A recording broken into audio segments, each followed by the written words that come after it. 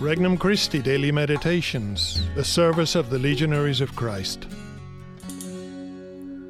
An RC Meditation for May 2nd, 2021, the fifth Sunday of Easter. How to remain in Him. From the Gospel of John, chapter 15. Jesus said to his disciples, I am the true vine, and my Father is the wine-grower. He takes away every branch in me that does not bear fruit, and every one that does, he prunes, so that it bears more fruit. You are already pruned because of the word that I spoke to you.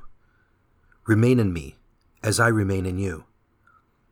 Just as a branch cannot bear fruit on its own, unless it remains on the vine, so neither can you, unless you remain in me. I am the vine, you are the branches. Whoever remains in me, and I in him, will bear much fruit, because without me you can do nothing. Anyone who does not remain in me will be thrown out like a branch and wither. People will gather them and throw them into a fire, and they will be burned. If you remain in me, and my words remain in you, ask for whatever you want, and it will be done for you. By this is my Father glorified, that you bear much fruit, and become my disciples. Introductory Prayer. I believe in you, Lord. You are my life and the source of all happiness. I trust that by being faithful to your inspirations, deepening my faith, and observing your commands, I will grow. I love you, Lord. I offer you this prayer to intensify my love and preserve my life in you. You are my hope and my strength. Petition. Without you, Jesus, I can do nothing. Lord Jesus, may I remain in you. First reflection. Unless you believe. Whoever believes in him will not be condemned, but whoever does not believe has already been condemned, because he has not believed in the name of the only Son of God. In today's world, truth and faith are viewed as relative. Yet, Jesus was very specific and demanding in what he taught. How precious and important are his words to me? How well do I know my faith? Do I care for, study, and protect it as that upon which my eternal salvation depends? How well am I able to articulate it to others? Martyrs have died for confessing their faith in Christ. Those who belong to Christ through faith and baptism must confess their baptismal faith before men. Catechism of the Catholic Church, number 14. Second reflection. Unless you obey my commandments. If you keep my commandments, you will remain in my love. It is not enough to believe in our hearts and minds or to profess with our lips if we do not live Christ's teachings in our life. Jesus reminds the rich young man of the commandments as the first step to eternal life. St. Paul reminds the early Christians of this. Do you not know that the unjust will not inherit the kingdom of God?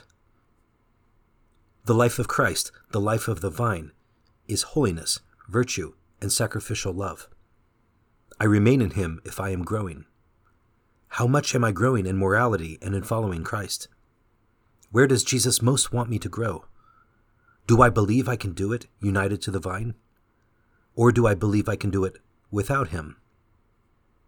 He who believes in Christ becomes a son of God. This filial adoption transforms him by giving him the ability to follow the example of Christ. It makes him capable of acting rightly and doing good. In union with his Savior, the disciple attains the perfection of charity, which is holiness. Catechism of the Catholic Church, number 1709. Third reflection. Unless you pray.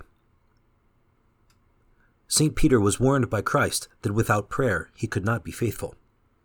The entire moral life depends on the degree of our interior union with Christ.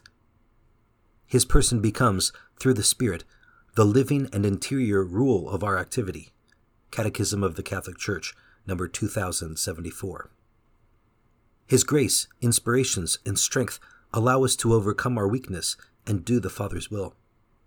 As long as we do not experience God in prayer, it will be selfishness that will keep guiding and ruling our lives. Prayer and, in an especially effective way, the sacraments, strengthen our bonds with Christ, motivate our actions with His love, fill our minds with His words, and encourage our life with His presence. In this busy world, I am sometimes tempted to reduce prayer to spontaneous acts of faith or urgent cries for help.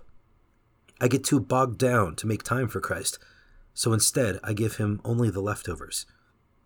In the increasing challenge to transform the world with Christ, do I expect to produce significant apostolic fruit without the corresponding dedication to prayer? In the noise of life, do I believe in my need for substantial, exclusive, and deep moments with Christ? Jesus decided to remain with me in the gift of His Eucharist. How often do I remain in Him before the Eucharist? Conversation with Christ. Dear Lord, help me to experience You and Your love and prayer. Enable me to foster my relationship with You by listening attentively to Your word taught to me authentically by Your church. May my life give validity to my faith and words. How often I hunger after the world's withered husks that could never satisfy my inner longings.